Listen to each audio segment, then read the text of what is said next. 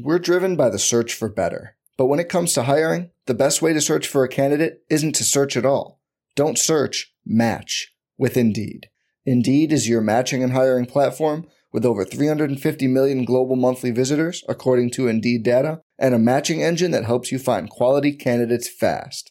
Leveraging over 140 million qualifications and preferences every day, Indeed's matching engine is constantly learning from your preferences.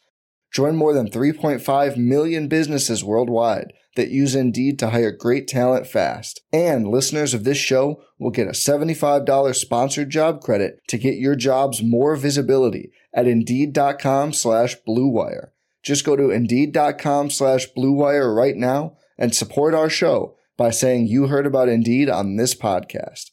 Indeed.com/Blue Wire. Terms and conditions apply. Need to hire? You need Indeed. And we are live right now. Welcome to the Tuesday RotoWire Fantasy Football Podcast, the Jake and Joe edition, obviously, which takes place every Tuesday leading up to the actual NFL playoffs. Today's show, we're going to focus on, obviously, all the news and notes over training camp and a full week one of preseason contest, as well as a recap of my NFFC draft, as well as all the other people who are participating in that. Ended up being a pretty big industry draft overall. Sorry. I don't know what Jake's doing, but it's fine.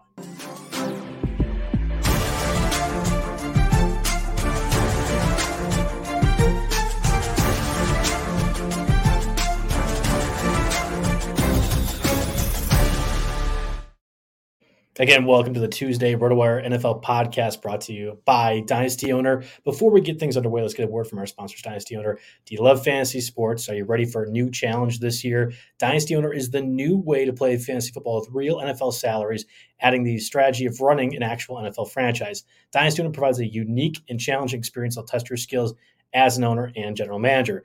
You'll have complete control over your team's future, and you can build the draft, make trades, sign free agents, and manage your team's salary cap with those real-life NFL contracts. Can you create a Dynasty of Champions? Sign up now at dynastyowner.com. Use promo code ROTO5. That's ROTO5 to get $5 off your new team. You are listening right now to the Dynasty Owner Expert Champion. I wish everybody else would be plugging that because I feel like it's very valuable. I have the trophy and T-shirt to celebrate my Dynasty Owner Expert League championship. That's fine. I just want the rest of the RotoWire NFL podcast to acknowledge me, so to speak. Roman Reigns reference, that's fine. Why don't you wear the shirt next time? That'll do your plug. That'll do it perfectly. All right, yeah, so obviously tons of breaking news and just news and notes over this past weekend that occurred. A lot of different injury things, and I think we have to first discuss Zach Wilson a little bit. Obviously, was feared that he tore his ACL. I think that was Friday. Yep. Then we had news Saturday morning. Known factor is actually more of a meniscus tear and a bone bruise.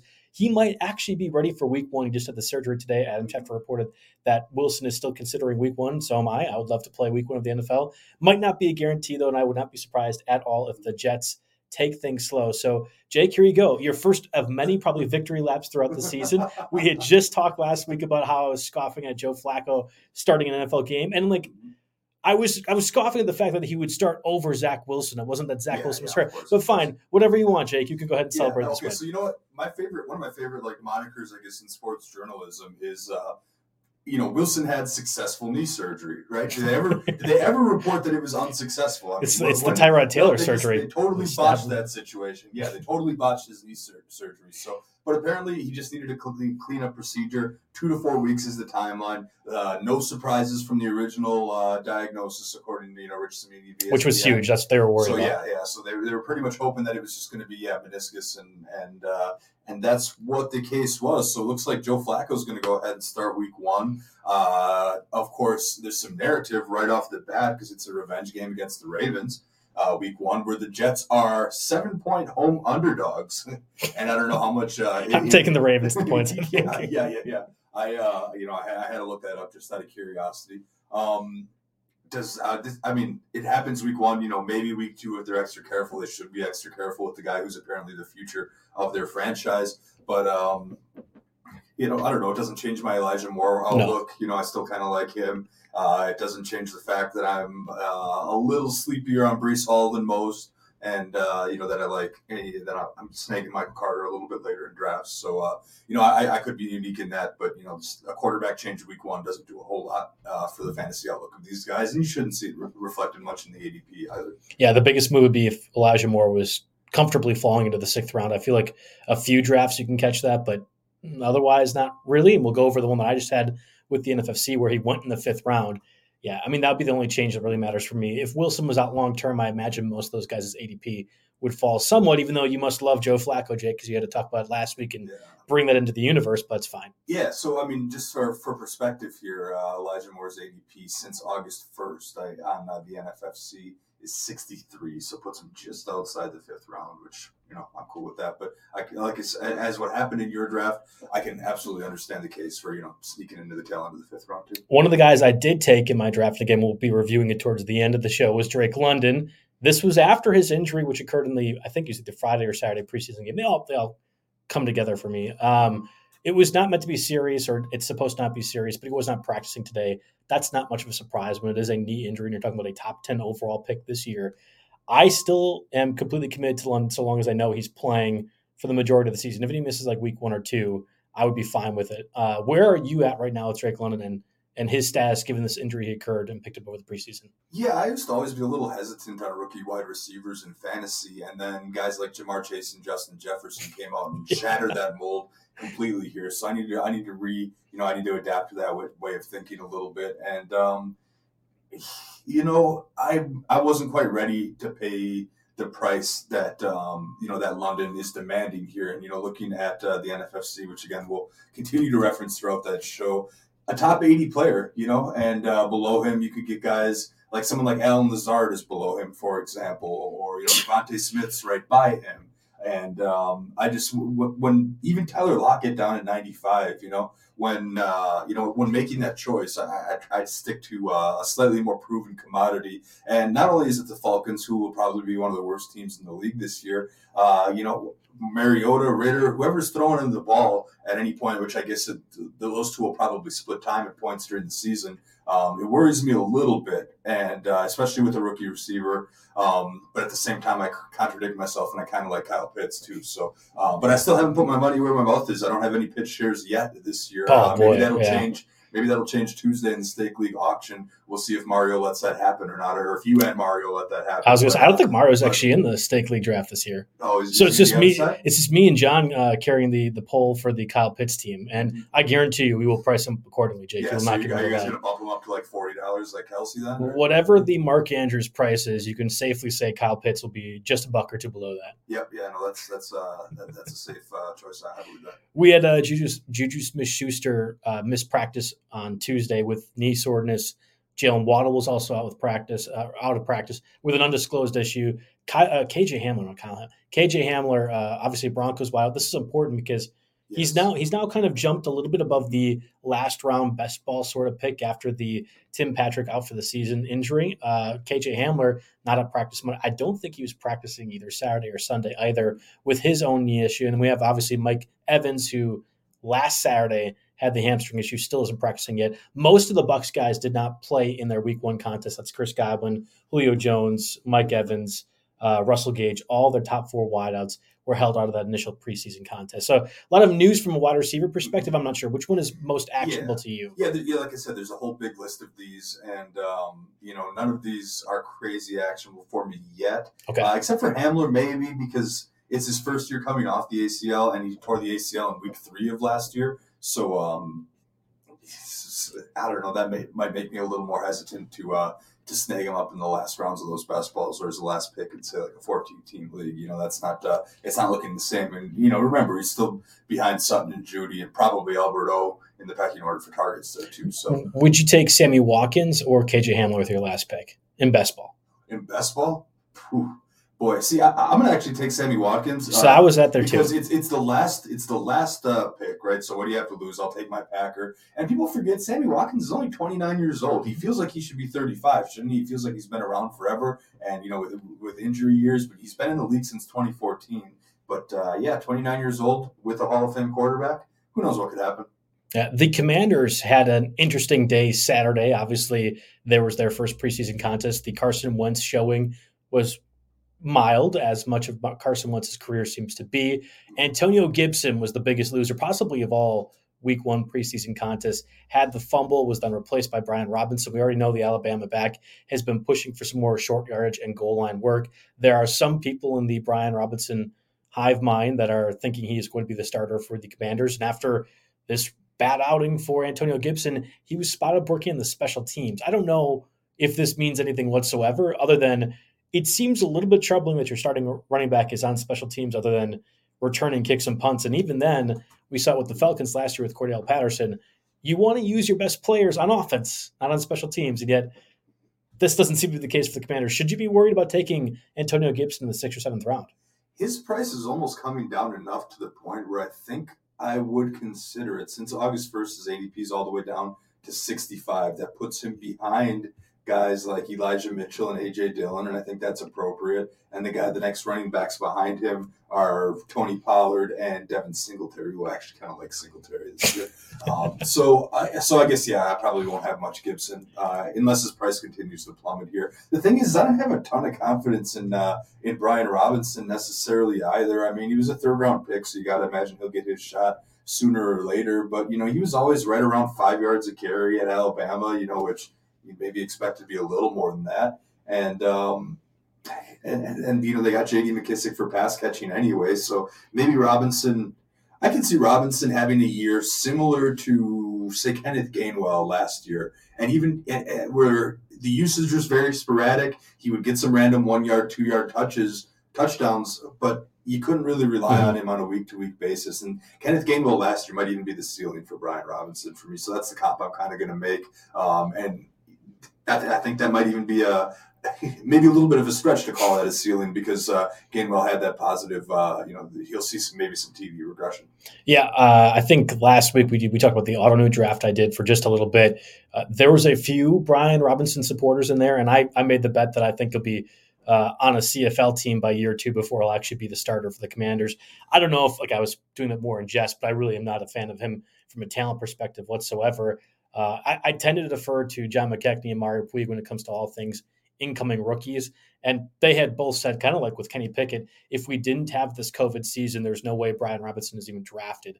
And obviously he was able to benefit this extra year. Yeah, I'm pretty convinced he's not very good. But I also don't know. Antonio Gibson's had a lot of stuff going on over the last 2 years. And if the Commanders do want to move off him, I can see them making a dumb choice. Like it would be dumb to play Brian Robinson over Antonio Gibson, but that doesn't mean the Commanders won't do it. Does that make sense? Oh, yeah, I could easily see it happens, especially if, I'm looking at Antonio Gibson's fumble history. Right. He did fumble the ball 6 times last year. Mm-hmm. If it's week 6 and he's fumbling for the 3rd time, for Ron Rivera, Ron Rivera will have had exactly. Enough. Yeah. So, again, it might not be the smart decision, but I could see it happening. Yeah.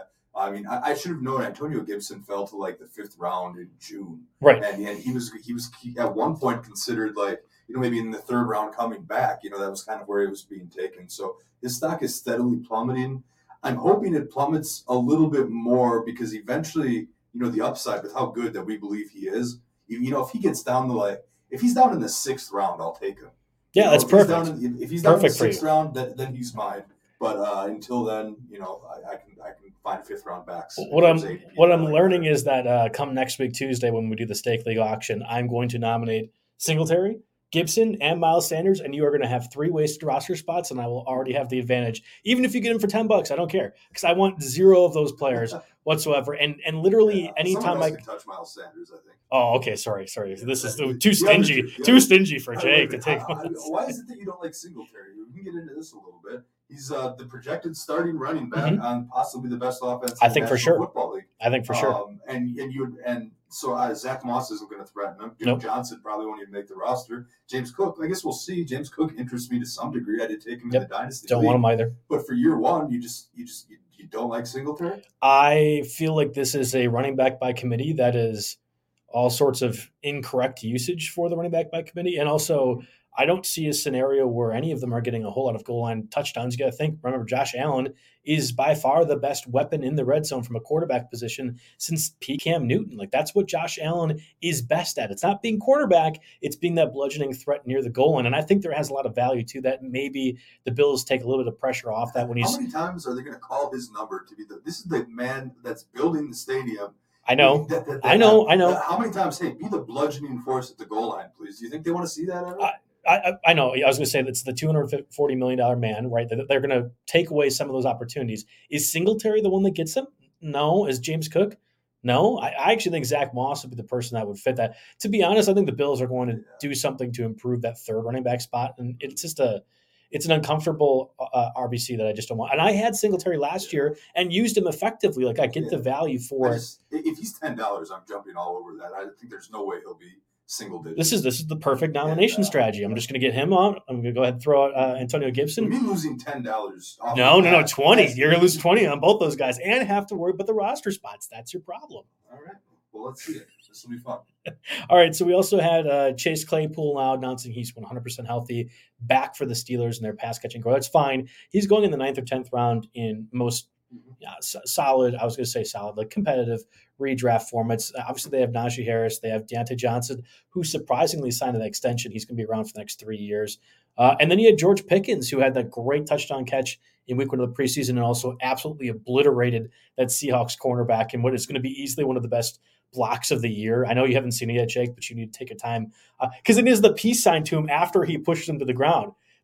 He pancakes and then peace sign. Like, as much as you might have some concerns about George Pickens in the mental capacity, that was a pretty badass move that I love. So they are deep at wide receiver, as they always are, but this is going to be an interesting receiving core. Taking a page out of the Lazard book, Lazard was always one of the best blocking receivers in the whole National Football League, and now he'll hopefully. Are you moving Claypool up at all now that he's officially announced he's healthy? I have, the outlook stays the same. It was more or less a line on the news pool to say, or in our news portion, to say that all the Steelers are healthy and that while this offense looks amazing except for their quarterback.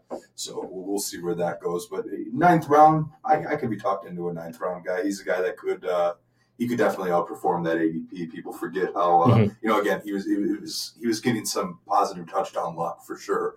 On some of those breakaway passes and some of his huge games. But he did seem like a pretty dynamic, electrifying player. And, we'll just see if Michigan get him the ball. Well, since I know that your guys are Devin Singletary and Antonio Gibson, it's only fair, Jake, for me to tell you that my guy, J.K. Dobbins, is now back at practice and at least participating in individual drills.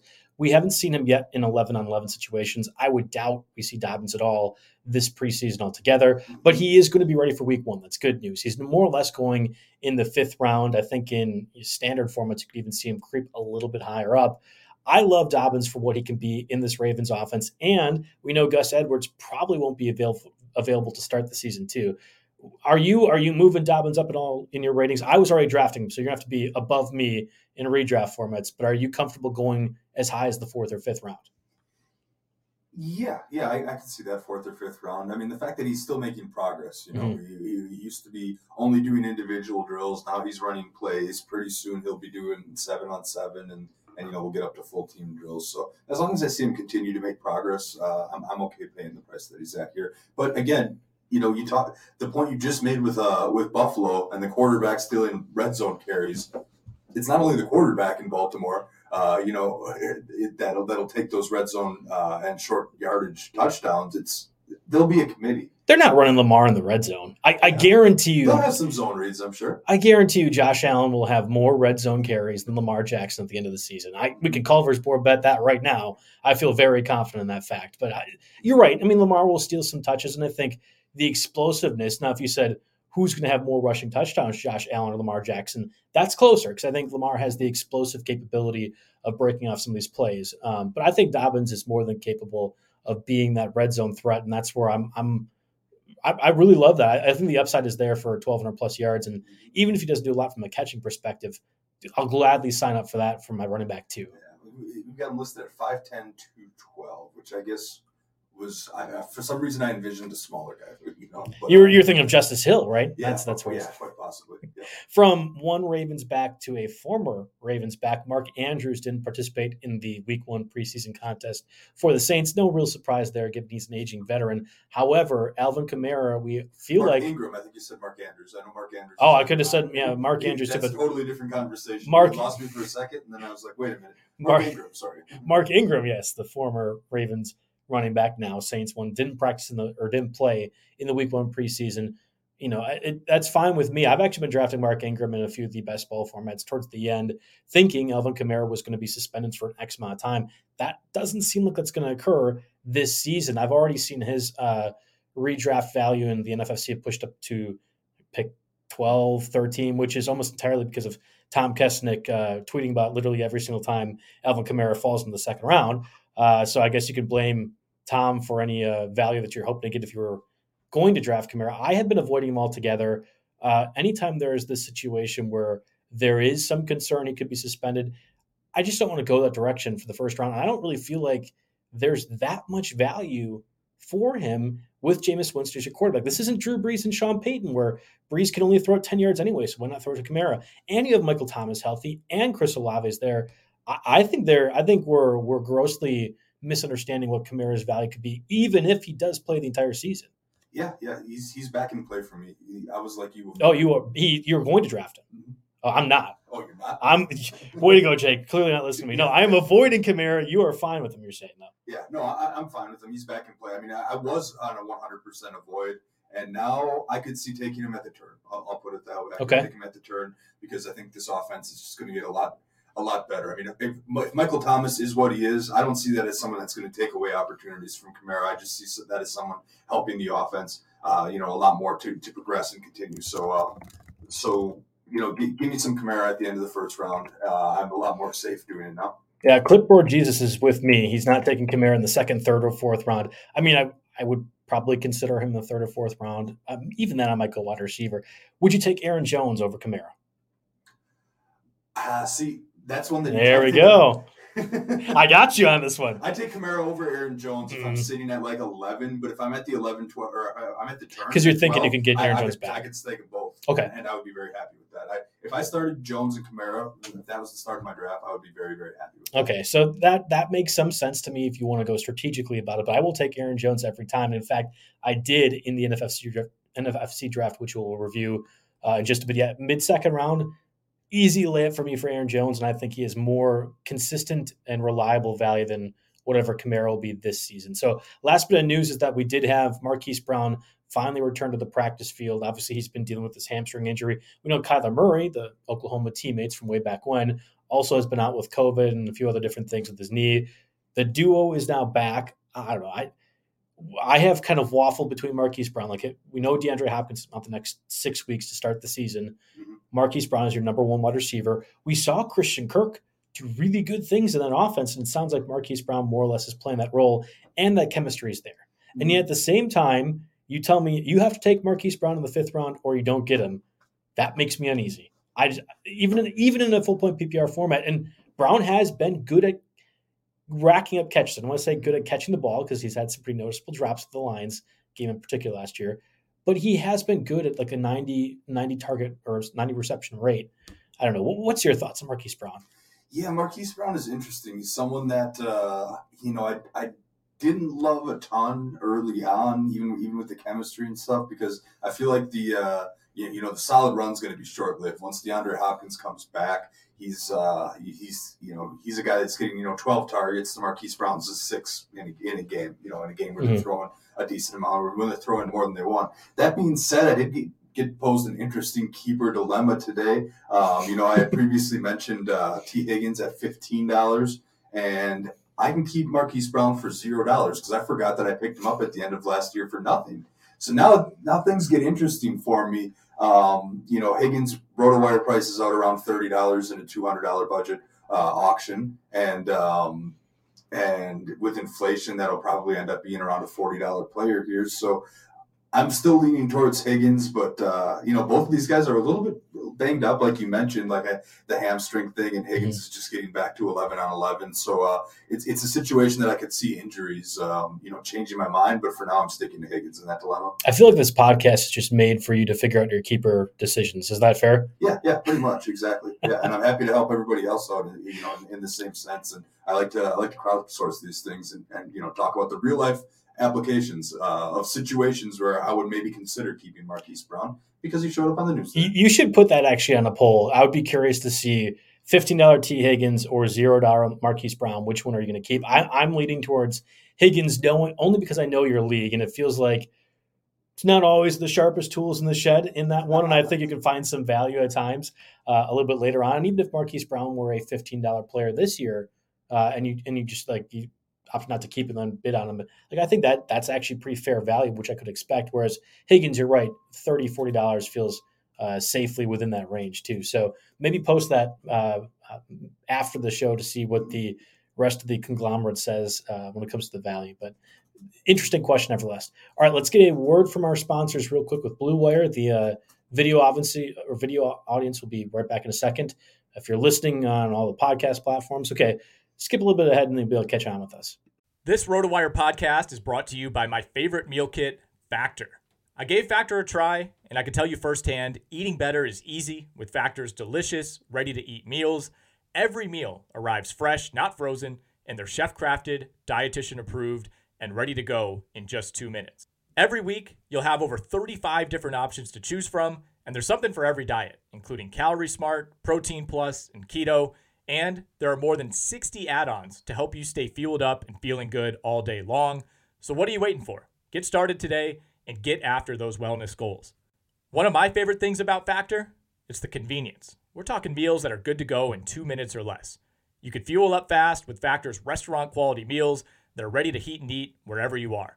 There's no prep, there's no mess, no cooking, no cleanup, none of that. It's perfect if you have a busy lifestyle and you can't dedicate an hour plus each day to preparing lunch or preparing dinner. Factor is the perfect solution if you're looking for fast, premium options with no cooking required. Factor also offers options for every meal. Pancakes, smoothies, you name it. Discover a wide variety of easy options for the entire day, like breakfast, midday bites, dinner, whatever you need, Factor has it. Factor's also tailored to your schedule, so you can get as much or as little as you need by choosing your meals each week. Plus, you could pause or reschedule your deliveries anytime. We've done the math. We've run the numbers over here. Factor is less expensive than takeout, and every meal is dietitian approved to be both nutritious and delicious. Head over to factormeals.com/RotoWire50 and use the code RotoWire50. That'll get you 50% off your order. That's code RotoWire50 at factormeals.com/RotoWire50 to get 50% off today. We're driven by the search for better. But when it comes to hiring, the best way to search for a candidate isn't to search at all. Don't search, match with Indeed. Indeed is your matching and hiring platform with over 350 million global monthly visitors, according to Indeed data, and a matching engine that helps you find quality candidates fast. Leveraging over 140 million qualifications and preferences every day, Indeed's matching engine is constantly learning from your preferences. Join more than 3.5 million businesses worldwide that use Indeed to hire great talent fast. And listeners of this show will get a $75 sponsored job credit to get your jobs more visibility at Indeed.com/Blue Wire. Just go to Indeed.com/Blue Wire right now and support our show by saying you heard about Indeed on this podcast. Indeed.com/Blue Wire. Terms and conditions apply. Need to hire? You need Indeed. How do you make a vacation last? How do you hold on to the joy, the clarity, the calm? Easy. You go to Aruba. You'll spend your time relaxing on cool, white, sandy beaches and floating in healing blue water. You'll meet locals brimming with gratitude for an island that redefines what a paradise can be. You won't just feel great. You'll feel relaxed, renewed, and ready for life. That's the Aruba effect. Plan your trip at Aruba.com. Okay, so we are back now. So we're going to be recapping my NFFC. It's the Beat Joe Bartle format. So we have this deal with the NFFC where different RotoWire analysts out there, if you finish higher than us, I think I think it's from a record standpoint, but maybe points. I'm not positive. You actually get a free subscription to RotoWire. That's always fun and games, but it's also the $250,000 top prize that we're all competing for. Yes, if I do get the top prize, I'm not going to be retiring from RotoWire, but I'll be probably writing more articles and doing less podcasts with you, Jake. Sorry. But that is our goal for these competitions. It was a hard one. In these drafts, and I actually wrote about it. I'll tweet it out post show, but you can pick your draft spot. It's the Kentucky draft selection thing. I forget what it's called. KDS is the abbreviation for it. And I love that idea. In fact, if I was to say one way in which I can improve just basic overall fantasy formats, it's letting you pick your draft spots and kind of having the ability to do so. I inexplicably got the number 8 selection. I've been on the podcast now weeks saying I want the number 3 spot or 4 spot or 2 spot. I want early on because the value when it comes back around is perfect for what I'm looking for. I despise the 8 spot. And inexplicably, I got the 8 pick. That was my second to last one. The only one I think is worse is number 9. So I was already tilting by the start of this draft, knowing that I was picking number 8. But we'll kind of go over and review the results thus far. I did take Najee Harris with my first overall pick. So number 8 overall, Derrick Henry and DeAndre Swift went directly after that. This is a 6 points per passing touchdown link. That's going to be important later. Full points per reception. Otherwise, pretty basic and standard scoring elsewhere across the board. So yes, Jake, I do value Najee Harris more because of the full point PPR format than Derrick Henry. But sure, go ahead and tell me how wrong I am. I'm ready to hear it. Yeah, so you go from the ultimate. This is going to be my story the whole time through. You go from the ultimate check down kind of quarterback in Ben Roethlisberger to a quarterback that's going to run himself like Mitch Trubisky, right? And that mixed with the usage limitations and concerns there together, which, hey, by no means am I saying Harris is not a first-round pick, but you go to the Titans, on the other hand, where Henry is the guy. He was healthy after his injury in the playoffs, has had a whole offseason to recover. Borderline healthy. I was going to say, are we sure? He was healthy enough that they were willing to use them. You know, the fact that he even played suggests that he had made enough progress and is going to have the whole offseason to recover. He is the man, and I feel like, you know, at this time, you know, I've said this over and over again. At this time next year, we're going to be talking about Derrick Henry as a top 3 pick in next year's draft. So it sounds like, Jake, your mic is having some issues right now. I'll let you kind of figure that out. But I'll explain my thought process more as you're doing that with that first overall selection. You're right. I understand what you're saying with Derrick Henry being a top weapon for the Titans offense. And again, A.J. Brown trade, Treylon Burks maybe not being able to run straight, much less do a route correctly. I know that was a bit of an exaggeration post report, but fine. Like there are some concerns when it comes to that for the Titans offense. Even with that being said, oh hi Jake, he's going to help out with the soundboard stuff. Even with that being said, I think Najee Harris, I believe there's going to be an efficiency upgrade with Roethlisberger gone, Trubisky there, Kenny Pickett maybe factoring in. And I know all those weapons are around, but the efficiency upgrade is the reason why I think at 1.8 he still makes some sense from a value perspective. I guess I'll mic check you, Jake. Are you still looking good right now? Yeah, mic check over here. We'll see if this is a little bit better. I think we're good. You sound fine in my ears, but you were doing before. So that's why I didn't know this came from some listeners and from some folks outside here. So hopefully the mic is back here and I have less background noise. Otherwise, we're just gonna have to push through it because. So Najee Harris 1.8. I think there's an efficiency upgrade with the loss of Ben Roethlisberger in the offense. That's why I took him over Derrick Henry. What do you think about that?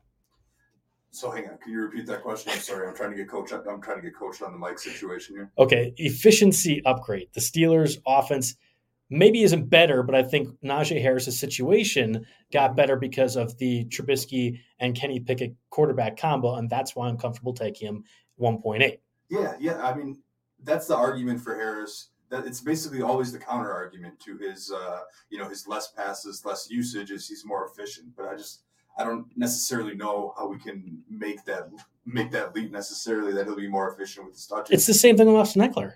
That's why we're drafting him 1.5. Yeah, I guess so. Okay, good point.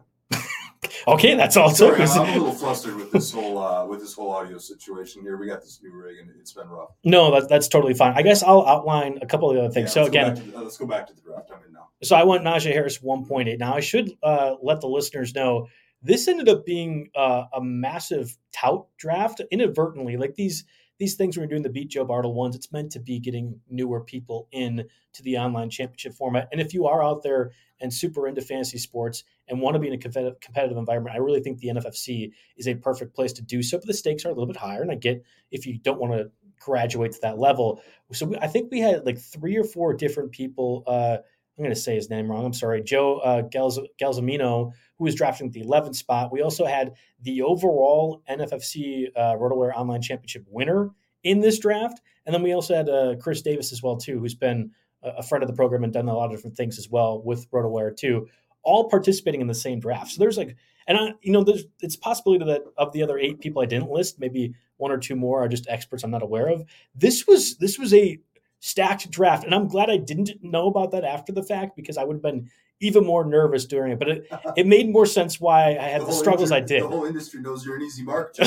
I thought it was that they won the competition. You're right. That probably is the case that exactly. they won. No, I'm just kidding. But no, moving on to the rest of your draft, I like a lot of the decisions that you made, and I think you made the best of some situations too, especially getting stuck after these wide receiver runs and these kinds of things. Let's keep moving here. How did the second round go for you? Yeah, so I took Aaron Jones, and we mentioned that earlier. When it comes to Aaron Jones or Alvin Kamara, I took Aaron Jones with my second round pick. Now in the NFFC, this is a third round reversal. So I made the Aaron Jones selection thinking I'm going to get one of the top tight ends, whether it be Kelsey, who was not taking the time, Mark Andrews, or Kyle Pitts with my third round selection. I wasn't intending to do back-to-back running back picks. That really wasn't my plan. But when CeeDee Lamb went off at pick 13 overall, that was really my only target that I wanted to get back at the end of the second round. It never happened. So, I think. I mean, you look at the receivers that were left. You could have taken Deebo Samuel, Tyreek Hill, Mike Evans, or even A.J. Brown, I guess is what you were looking at there. Mm-hmm. And I don't know, compared to Aaron Jones, I'd rather shore up that running back 2 spot. You can love both Aaron Jones and think that A.J. Dillon's going to get more work this year. Both of these guys can be incredibly fantasy relevant. And, we try to find where the Aaron Rodgers targets are going to go with, talking about Lazard possibly as a breakout. Sammy Watkins, we want to try to make something out of Dubes. Romeo Doubs. Yeah, Doubs. I watched that game on mute. There was another situation going on. But anyway, I think Aaron Jones will get just as many, if not more, targets than past years, and he'll continue to be a heavy factor in both the running and the passing. And I know the injury concerns are there. Like I get that with Aaron Jones. He hasn't played a full season in the last 3 years. Okay, great. Mm-hmm. To win these type of competitions, you have to have the guys that I think can be top finishing performers. And I really don't think it's that crazy to say Aaron Jones could be running back 1 overall next year in a full point PPR format if he's utilized the way we think he could be post Davante Adams. He's got to stay healthy, and I would never want to take him 1.1, at least given his injury concerns. But that is the potential. I mean, that's the potential more than Alvin Kamara in my mind, and a few of these other guys. So yeah, I want Aaron Jones in the second round. Third round reversal occurs. I don't know. If Travis Etienne had made it back to my pick at like 3-5, I would have had to consider things a little bit more and really went off the rails with 3 straight running backs. I did end up getting Kyle Pitts, though, to fall me that spot. And I wrote about it and I tweeted about it at the time. I'm going to have like 80% roster rate with Kyle Pitts at minimum for these redraft formats. Right now, if you are stuck with the 1.8 through 1.9, 10, whatever, that's the best value you can get in the third round is Kyle Pitts. And I will not be convinced otherwise with any of these wide receivers, running backs. Yeah, no, I agree with you. I like Kyle Pitts. I haven't had a chance to take him yet. I'm going to need to correct that here very soon. Generational tight end athleticism you're going to see. Basically is like it will be as hard to cover as any wide receiver with just as good hands, but tight end eligible. So that's the kind of that's what we crave there. There's no doubt in my mind that he is going to be awesome. But you don't have any concerns about the quarterback play there at all? You think you're going to find a way to whoever's under center is going to find a way to get him the ball consistently enough? Yeah, I have no issues. Maybe it's because I've done the SiriusXM show on Fridays with Mario now for a while, who is a stan of Marcus Mariota more than I really know many people to be. But yeah, I'm pretty convinced that offense will be respectable. My whole theory has been the last month and a half really getting set for this period, draft season now. I am more than comfortable taking good wide receivers in bad offenses. The only exception that I've found thus far is Amari Cooper, although I didn't take Darnell Mooney, which is another one of those good wide receiver, bad scenario. But Kyle Pitts, Drake London, DK Metcalf, they're all among my most drafted. And I think the value that they're going to get as the number one targets, don't talk about Tyler Lockett or anybody else like that, is going to be more than enough to offset any limitations you think that QB or offense has overall. And we don't know. I mean, like, we're not part of the coaching staff of the Falcons. We're not aware of what they plan to do. Arthur Smith has worked with Marcus Mariota in the past. Maybe there's some magic he can work out of him. I don't know. But even if you're projecting them to be one of the worst, I do think the workload Kyle Pitts and London, to a lesser extent, are going to have far outweighs any limitations that offense will occur. All right, fair enough. So continuing with your picks, is it the same theme with your fourth round pick here? A good receiver and maybe a not so great offense with Jalen Waddle and the Dolphins. I think that offense is better than the Falcons, Bears, and Seahawks. Boy, if Tua stinks as much as some think he could, you're right. That could be on there. No, I felt fortunate to get Jalen Waddle at 4.8. I mean, honestly, I wrote about in the article. 10 receivers went off with the next 14 picks that I had. I did not anticipate a run like that. And to be honest, I probably should have. The running backs were kind of bleak at that point. We already know that the NFC is a pretty running back and wide receiver heavy kind of draft platform. So I should have been prepared, but it caught me off guard. And to see DK Metcalf, who I just talked about, I love, go ahead of Jalen Waddle was mildly infuriating. I felt pretty confident I could get Metcalf. Like, that's, again, one of the only advantages to having that 1.8 role is getting a few of these guys. That never occurred to me or never came back to me. So Jalen Waddle, I thought, was a nice enough consolation in a full point PPR format.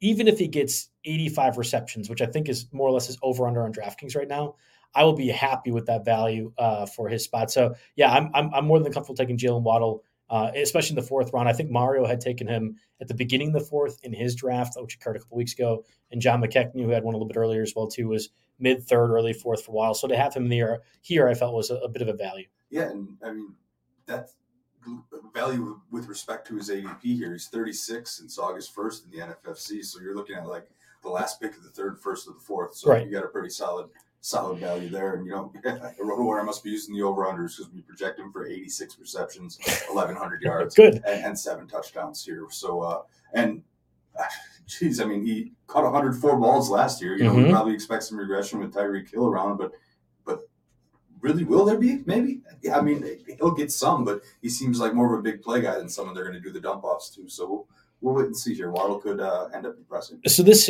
ended up being kind of the pivot point, and I've talked about in drafts past. I despise the fifth or sixth round. Like, if you allowed me to trade picks, I would trade out of the fifth or sixth round every single time. But I just don't like whatever value you're kind of forced to get, especially if you go with Kyle Pitts in the third round, which I often tend to do. This is a 6 points per passing touchdown league. And I want to stress that again. Normally you're playing 4 points for Yahoo or ESPN, which is fine. This is 6 points per passing touchdown. Somehow, both Justin Herbert and Patrick Mahomes made it back to my pick in the fifth round. You know how much I love Justin Herbert. I've taken him in a couple different drafts. I think we reviewed the Vegas draft a couple weeks ago. I took him and Lamar Jackson, much to the chagrin of a lot of different people. I will double down on Justin Herbert every single time. I think the possibility for him being QB1 overall, I know Josh Allen is pretty comfortably in that spot, but if there's going to be somebody else I'm picking, right, I'm taking Herbert every time. He actually has the highest over-under of touchdowns projected to be thrown by DraftKings Sportsbook, too, at 36.5. I love Herbert. I love Herbert in the fifth round, even though it did kind of come back to hurt me from a roster construction standpoint.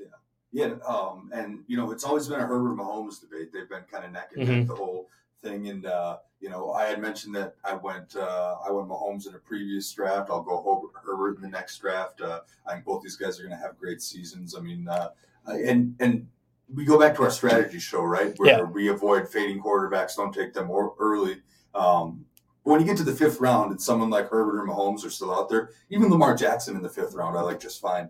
And I think even in that show, I said, I will take Allen. I will take Herbert. Those are the only two guys that I'm going up for. If not, I will wait to the Derek Carr, Kirk Cousins range to go and get my quarterback. And that's what ended up happening in this draft. So yeah, in the fifth round, I was totally fine with Herbert in this format. Again, it hurt me though. You look at the wide receivers that were taken afterwards, which at this point I have just one within the first round, 5 rounds. Darnell Mooney, Elijah Moore. We both like Elijah Moore.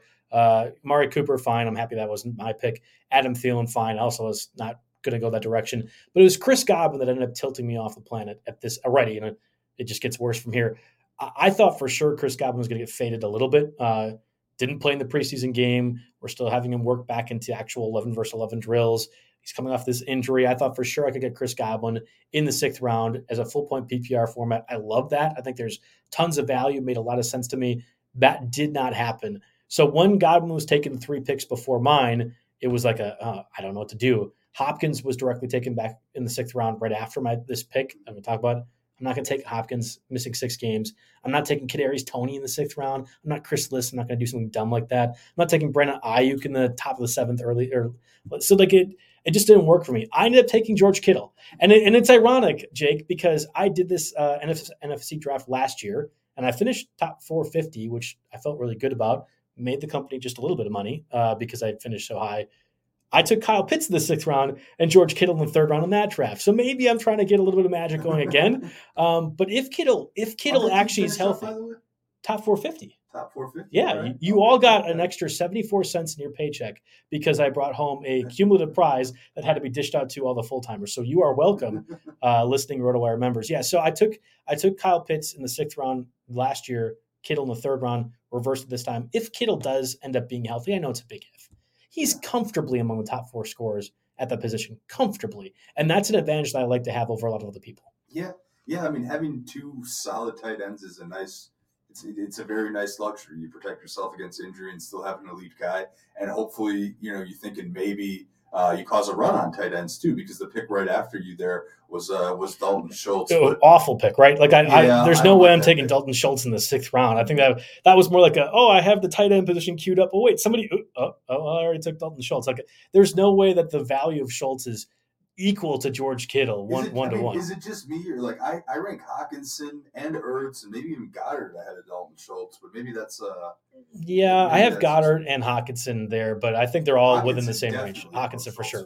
Yeah, I actually like Hawkinson this year. Another guy. I need to just keep drafting more so I can get shares of all the guys that I like. I mean, I don't know, man. If I were you, I'd have probably went Hopkins. So I'd be missing 6 games. Yes, get yourself a big run. Okay, so cumulative prizes. Explain to the listeners how this works again. Is it a total points throughout the year thing? So you have to finish among the top 3 more or less. There's like qualifications for top 3 within your league to be able to move on to the ultimate tournament, which is weeks 14 through 17. Again, taking out that week 18. And then you are competing with the cumulative points that everybody else has had across all the other RotoWire online championships. So you make a top 3, you're then placed into additional pool, and then you're competing with the points over the next 4 weeks scored. That's so you're sacrificing round 6 value of whatever somebody's going to be able to produce for 6 weeks in a total cumulative point league to possibly have the upside of I'm not taking him round 8. Like in this format, it did not make sense for me to do that. When there's way too many sharps out there playing, no way was I going to make that call. Yeah, no. I think the rules and the structure of the NFFC make this make sense. I would say so because you need to make sure you get into that qualifying situation. In a normal redraft league, I'm fine taking them because I'm confident that I can work the wire, get enough of a lineup together through those first 6 weeks to just be in a position to make the playoffs. And then I like having Hopkins as, someone that would, without those 6-game suspension, he's probably a 2nd-round pick. So I like having that extra 2nd-round pick come back and get me. And I took him in our staff league in the 7th round. So in the RotoWire Invitational, and I was pretty pleased with getting that kind of value. And that's fine. Like I don't mind that when you're trying to shoot for best case scenario without total points being a factor.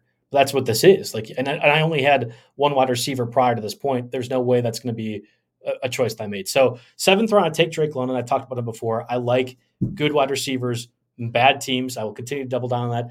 I did not prepare for both Allen Lazard and Christian Kirk to be taken in the 7th round as well. That was about 15 to 20 rounds, picks higher than what their ADP was at the moment, which was completely baffling to me. I had taken London in the 7th round with the assumption that I could get one of those back, whether it be Kirk or Allen Lazard, in the 8th round. To have neither of that occur was absolutely frustrating to me. And again, you look at where Lazard went, and again, the draft will be posted when I post the overall podcast out.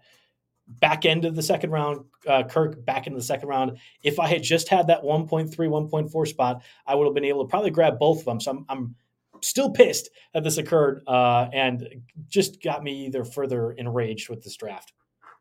No, continuing to tilt there.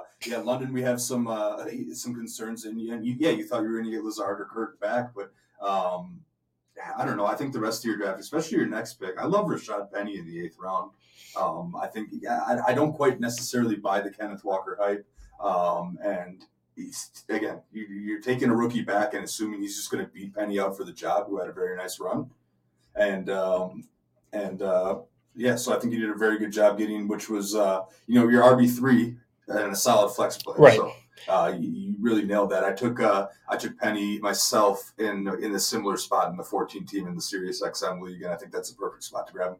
We're continuing to have sound issues, so we'll round out the rest of this draft here. And again, you can review the results. I wrote a pretty good article on it. At least I pat myself on the back a little bit, which you can see as well too on Twitter. So I took Robert Woods in round 9. Rondale Moore in round 10. I like the Rondale Moore selection, especially if you thought Marquise Brown was going to miss time. Well, he's back now, like we talked about, so maybe that doesn't matter so much anymore. James Robinson around 11. If there's no more of a pet project than Kyle Pitts for the RotoWire gang, it's James Robinson around 11. I had to continue to stay in form. Devontae Parker in round 12 will be the guy that I'm going to hate for the rest of the season. I like Devontae Parker. I think he could be good if he stays healthy. Would I have taken Devontae Parker straight up over Romeo Doubs? No. But I thought, man, Romeo Doubs is buried at least 150 into the queue. There's no way people are going to remember. I'll be able to get him in the round 13. I'm smart like that. Lo and behold, back into the 12th round was taken.